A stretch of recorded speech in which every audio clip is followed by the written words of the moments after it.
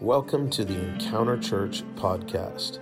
For more information about our church and service times, please visit revival.me.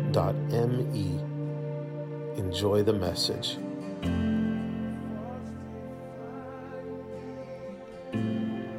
I have some stuff burning in my heart. I feel like the Lord's been speaking that I'm really excited to share. So I want to thank you in advance for letting me be up here. A couple of weeks ago, my parents are in Tampa right now, which is really rude. So I just want to, Mom and Dad, it's rude. So they're in Florida enjoying the beautiful sunny weather. How cute. But they asked me a while ago, I was telling them that when they were going to be out of town, I was like, I have Tim and Laura on the schedule. They're going to lead worship so I can do transition. Like, I'll be available for that, right? And they're like, oh, great. My mom was like, why don't you preach? And I was like, no. She's like, well, yeah. And I was like, no, I'm doing transition. That's why I told you they're on the schedule to do worship so I can do transition. So then she tells my dad. And my dad was like, yeah, you should preach, Sarah. Come on, it'll be great. And I was like, guys, that was not my intention in telling you that I scheduled someone else to do worship that week. I was prepared to do transition. That was it. But I am really excited to share with you guys today. I feel like the Lord's been putting some stuff in me for a long time and been preparing me to speak and to share with you all.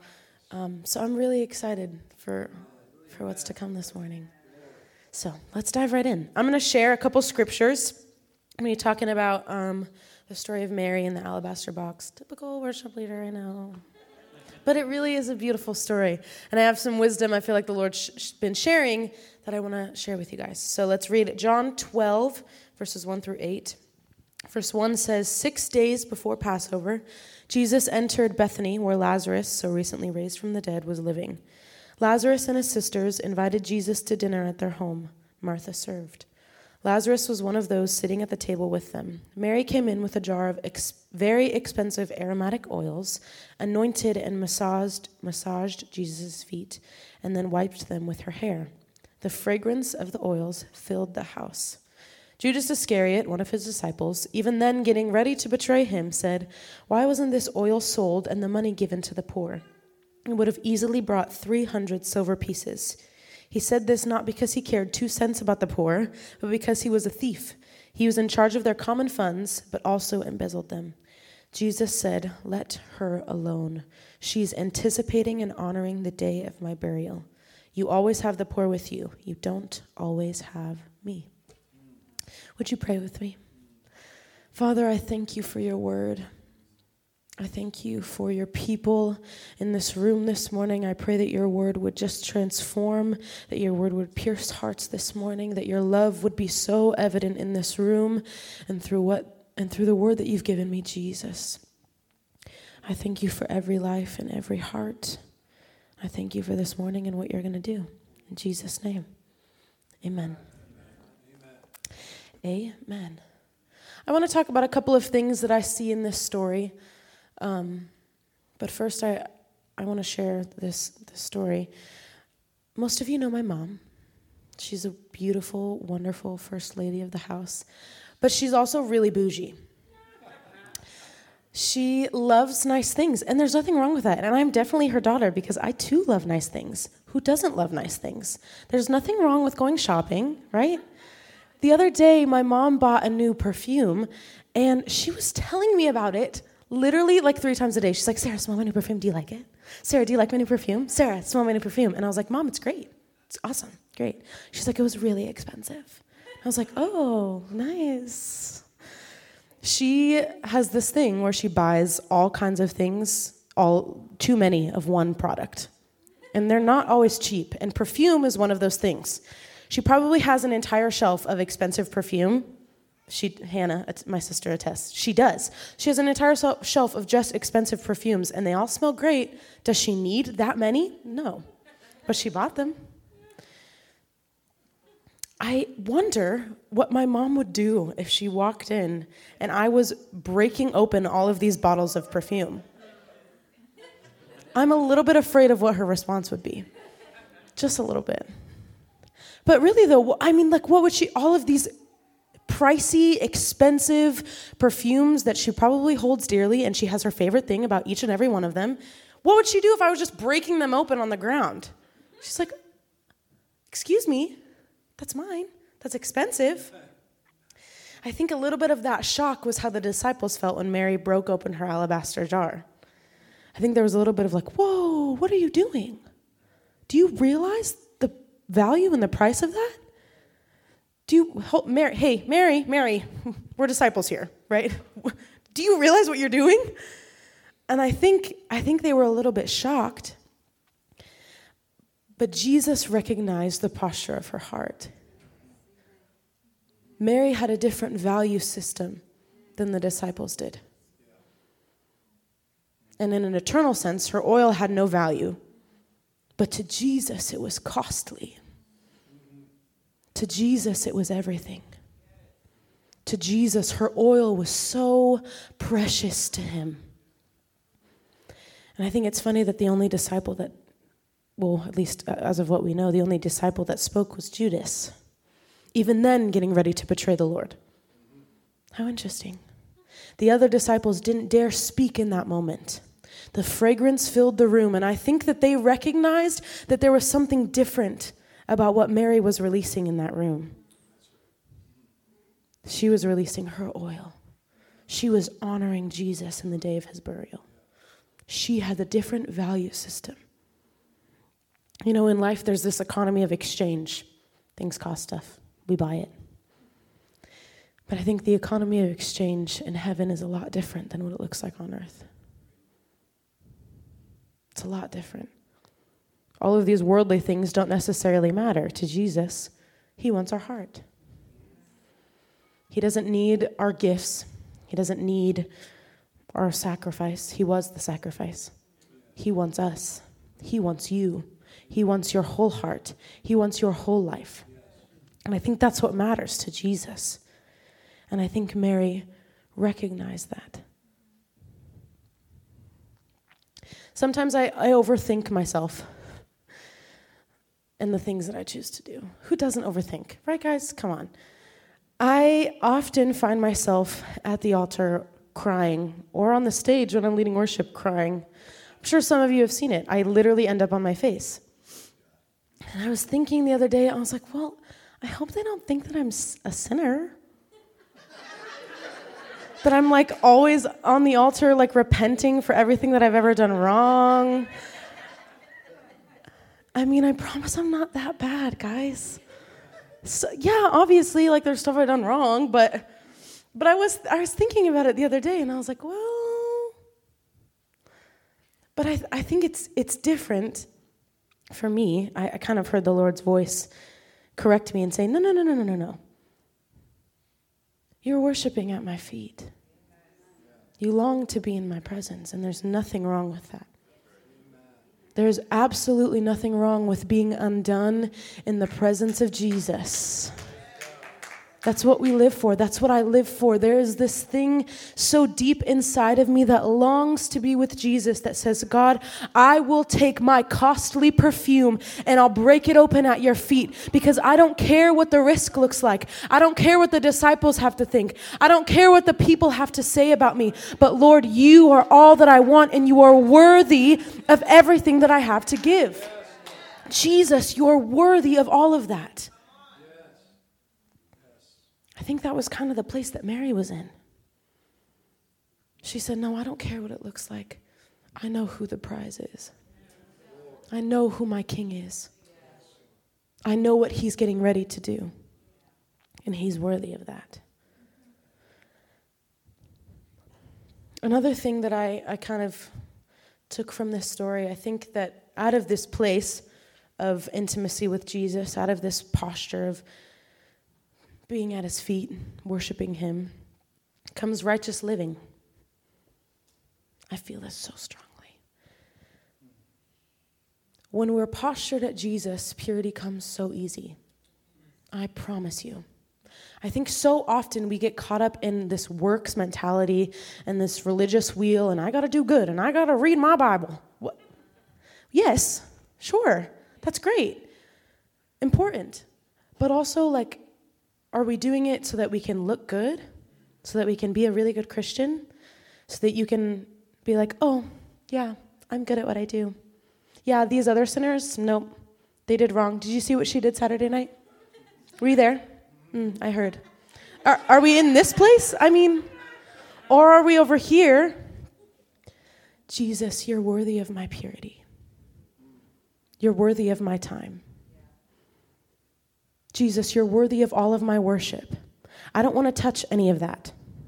I don't want to touch anything that might hinder me from feeling close to you. I think sometimes we get so caught up in this. Did we forget what we're doing it for? Did we forget who we're living for? I want to read Romans 5, verse 1 and 2 in the Passion Translation. This is so good. It says, our faith in Jesus transfers God's righteousness to us, and he now declares us flawless in his eyes. This means we can now enjoy true and lasting peace with God, all because of what our Lord Jesus, the Anointed One, has done for us. Our faith guarantees us permanent access into this marvelous kindness that has given us a perfect relationship with God. What incredible joy bursts forth within us as we keep on celebrating our hope of experiencing God's glory. How good is that? We've been given righteousness. It's a gift. Do you know that it's a gift? In Isaiah, it talks about how he's traded our filthy rags for robes of righteousness. It comes easy. Did you know that holiness is a participation before it's a practice? I'm sure you guys have heard my dad say that before. It's not something we strive for. It's something that was given to us through the life of Jesus. It was a gift. It's a gift. It still is today. Amen. It's not something we have to work toward. It's not something we have to strive for, but it's something that comes from this place of union with Jesus. We say, Jesus, you are mine and I am yours. And through that comes righteousness. Through that comes purity. And it's easy.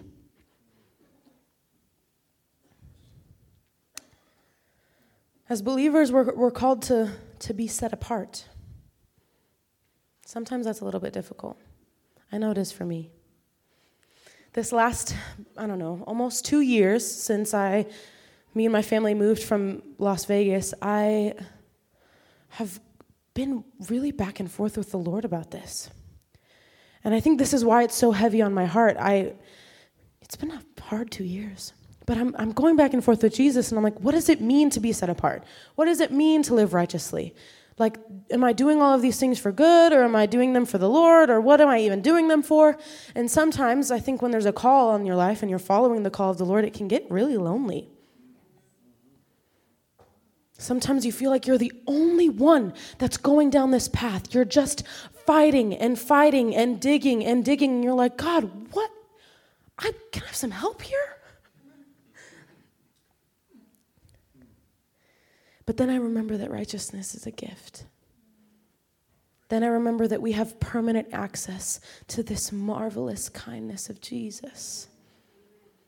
Then I remember that he declares us flawless in his eyes. Flawless in his eyes. Church, there is nothing that you could do or that you can do or that you have done to separate you from the love of Jesus. There is nothing that you could do that you have done that will ever make him not love you any less than he does right now. Did you know that he already paid the price? Sometimes we forget. Sometimes we forget the value of it. Did you know that he already paid the price for you? That he already sent his son? What an act of love. What more can I give than to live righteous and live pure? What more can I give than to pour out my costly oil? Is he worth that much, church? Is he worth that? I'm going through my notes so fast. I did this first service. It's fine. It's great.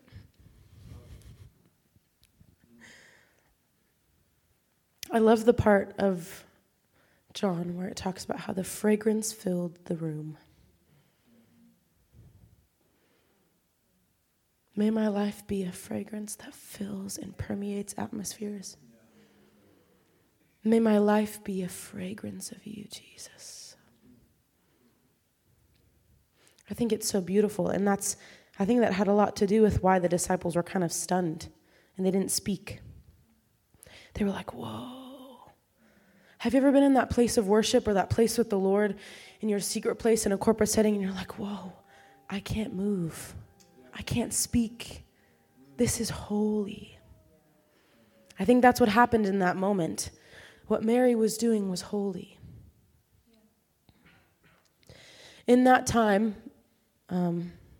usually your alabaster jar could only be poured out by being broken.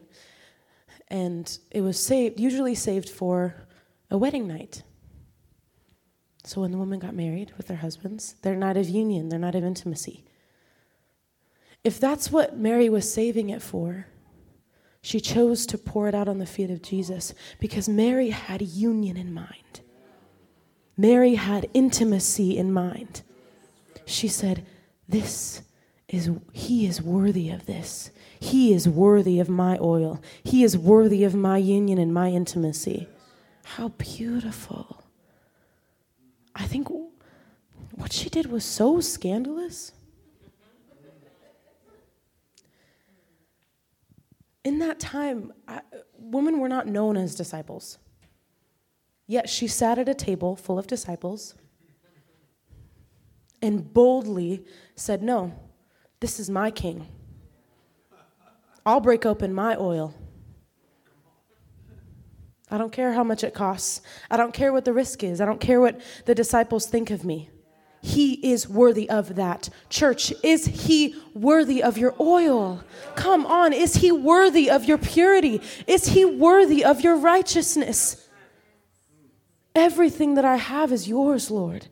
Everything that I have. In that moment, Mary chose what was valuable to her. Sometimes I think when we're not postured at the feet of Jesus and when our minds aren't necessarily aligned, this value system that Mary knew so well is sometimes kind of off. Our value system changes, and it doesn't line up with Jesus. I think sometimes we rob ourselves. We're robbing ourselves of what the Lord could give us. The Lord wants to give us because we're choosing to give our hearts to other things. It's like, oh God, well, I'll give you a little bit of my heart, but I just need this little piece because I have this thing and I just need it. You're robbing yourself. Don't allow yourself to give parts of you away that are so valuable to the Lord. Don't allow yourself to give things away so that people can treat them like trash. No, no, no, no, no. I've been there. I've done that, and I don't want any part of it. I'm choosing to give it all to Jesus. I promise you, there is no one that will value you like Jesus. There is no one that will value you like the Lord. There is no one that will treat you with such kindness than him. I don't deserve it by any means, but he still loves me. But he still cares for me. He still chases after me. I want to read this verse in James 4, verse 5 in the Passion Translation. It says, does the scripture mean nothing to you that says, the spirit that God breathed into our hearts is a jealous lover who intensely desires to have more and more of us? What a jealous lover is he, that he will chase down. He will go through every road. He will break down every wall. Leave the 99 for the one. You guys hear me talk about this all the time, probably. When I'm leading worship, it's all I sing about. I will never get tired of it. Jesus is worth all of it. I will never want anything else. You can have the entire world. I just want Jesus. Mary was in this place, postured at the feet of Jesus. She said, I don't care what it looks like. I'm willing to risk it all for him because he's worthy of it. He's worthy of that much.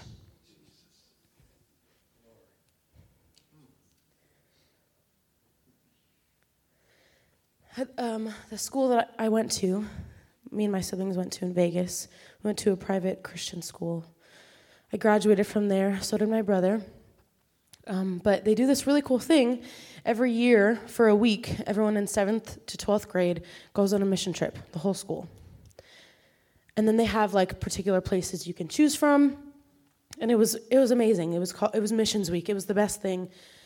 I so value those moments that we had. And so a couple years in a row, I think my sister Hannah went a couple of times, but I didn't get to go with her because our ages didn't line up. Anyway, I went with David, I think 2 or 3 times. Me and my brother David went together.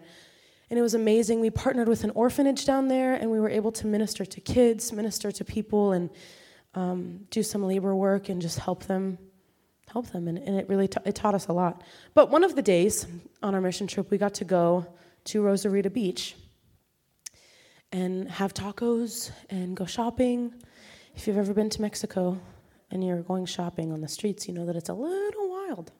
It's all of these tiny little shops, and you're trying to, buy stuff, and they're trying to scam you because that's how they make money, as they should. I remember, do what you gotta do. We were eating tacos, and David, if you know anything about my brother, you know he literally eats anything and everything. Put food in front of him, gone. So he decides to eat the brain tacos. I know it's really popular in Mexican culture. It's just not popular to me. That, to me, I don't want any part of brain tacos. I have absolutely no gauge for why he would even think that was a good idea. And then he was like, yeah, it's really good. Where? I'll never understand. So we ate tacos, we had a great time, and then we're going around shopping, and David, we're buying souvenirs because we want to bring stuff home to our family, and we're nice siblings. So we're talking to these people, and they're like, oh yeah, $30. And David's like, no, 10. I was like, where? And they listened to him.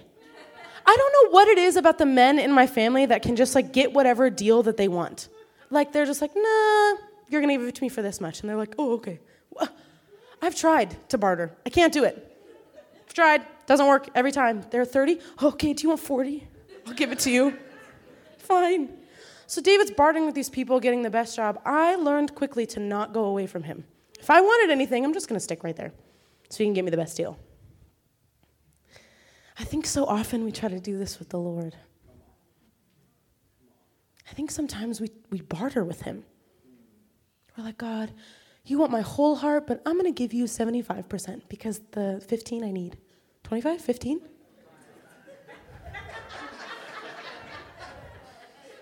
I'm so good at math. But I think we do this with God. We're like, I'm not going to give you everything. How about we strike a deal? Let's do this. I'm going to give you a little bit of this, but I need to keep this little part of me. I'm going to let you heal my heart, but not these broken parts. There's a few that are just a little too deep. Sometimes I like being in my brokenness, so I'm going to let you heal some of it, but not all of it.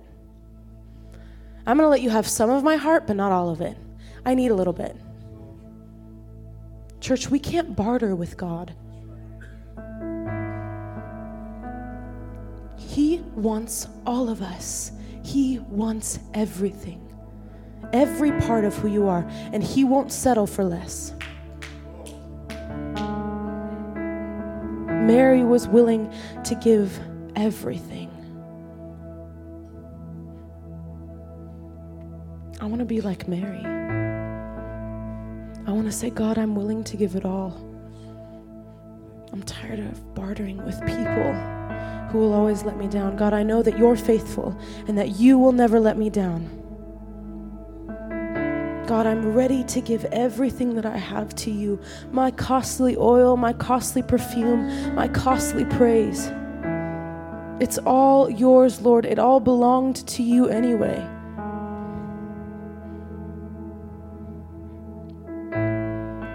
There's something so interesting in the story when Judas accuses Mary.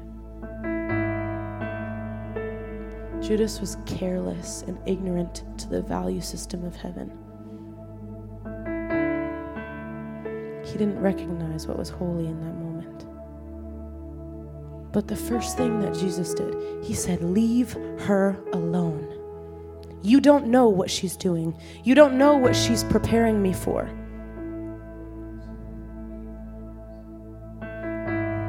I think sometimes we are going with the Lord. Sometimes we're going through the motions, but we're like, no, I'm going to keep after it. Jesus, I'm pointed towards you. We're going after it. I'm doing what you've called me to do. And sometimes the Judas comes in. He said, what are you doing? Don't you know that this way would be so much better? Don't you know that you don't have to give Jesus all of your heart? Don't you know that some of that costly stuff you should keep for yourself? But in this place of being postured at the heart of Jesus, what does he do? He defends her. He says, that is my daughter. Leave her alone. That is my son. Leave him alone. That is my child who I am getting prepared to die for. That is my child. Those are my children. And these words that come and try to pierce you in these places, these words that try to pierce your identity or try to kill these dreams and these visions that God's placed inside of you, Jesus says, no. He breaks down every wall. He breaks down every lie. Jesus is our defender. There's so many beautiful songs that talk about it. All I did was praise. All I did was bow down. And still you've saved me. Still you've set me free. Still you fight my battles for me.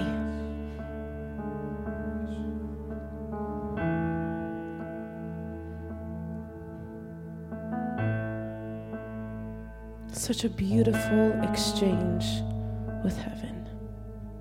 That when we're willing to give our worship, he gives us robes of righteousness. He fills us with grace. He fills us with love everlasting. I don't know about you, church, but I'm willing to give it all. And I'll never get tired of saying it. I'm willing to give him all of me, to give him all of my praise, all of my devotion. There is nowhere else that I would rather be than at his feet. There is nowhere else that I would rather be. There's no one else that I'd rather give it to you. Jesus, you're worthy. You're worth that much. You're worth that much, Lord. Would you stand with me? I want to pray together.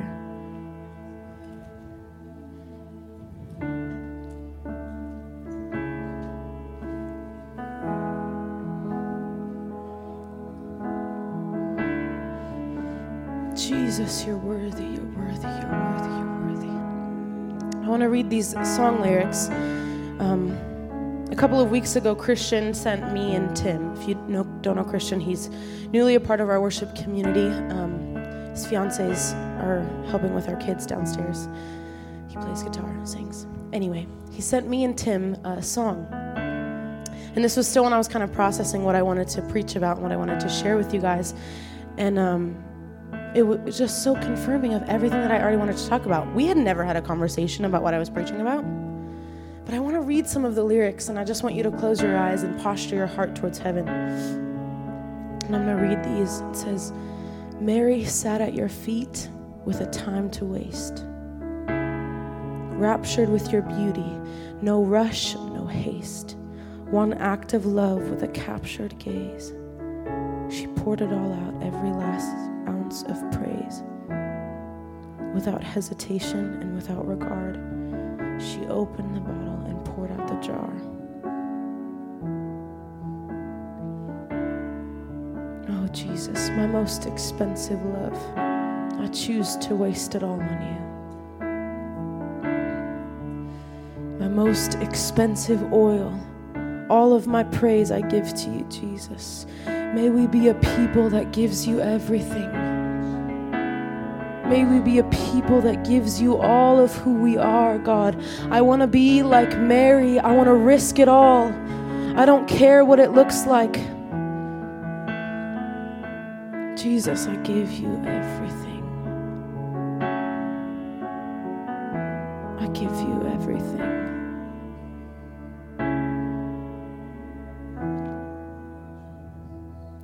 If you're in this place and you feel like you want to rededicate or continue to give it all, or you just long to be with him, you have a longing to spend time in your presence, whatever it looks like, I want to open the altars and invite you to come. Jesus, we long to be with you. We long to be in your presence. And in this moment, we're willing to risk it all for you, Jesus. We're willing to give it all for you. Father, I thank you for every heart and every life in this room. I pray that you would just transform minds, that you would transform hearts, that you would relight the fire inside of us of our first love, that you would take us back to that first moment of our first encounter with you, Jesus. Father, I thank you that when we encounter your love and your presence and your grace, that we are never the same, that we are forever changed, Lord. I pray for every heart in this room.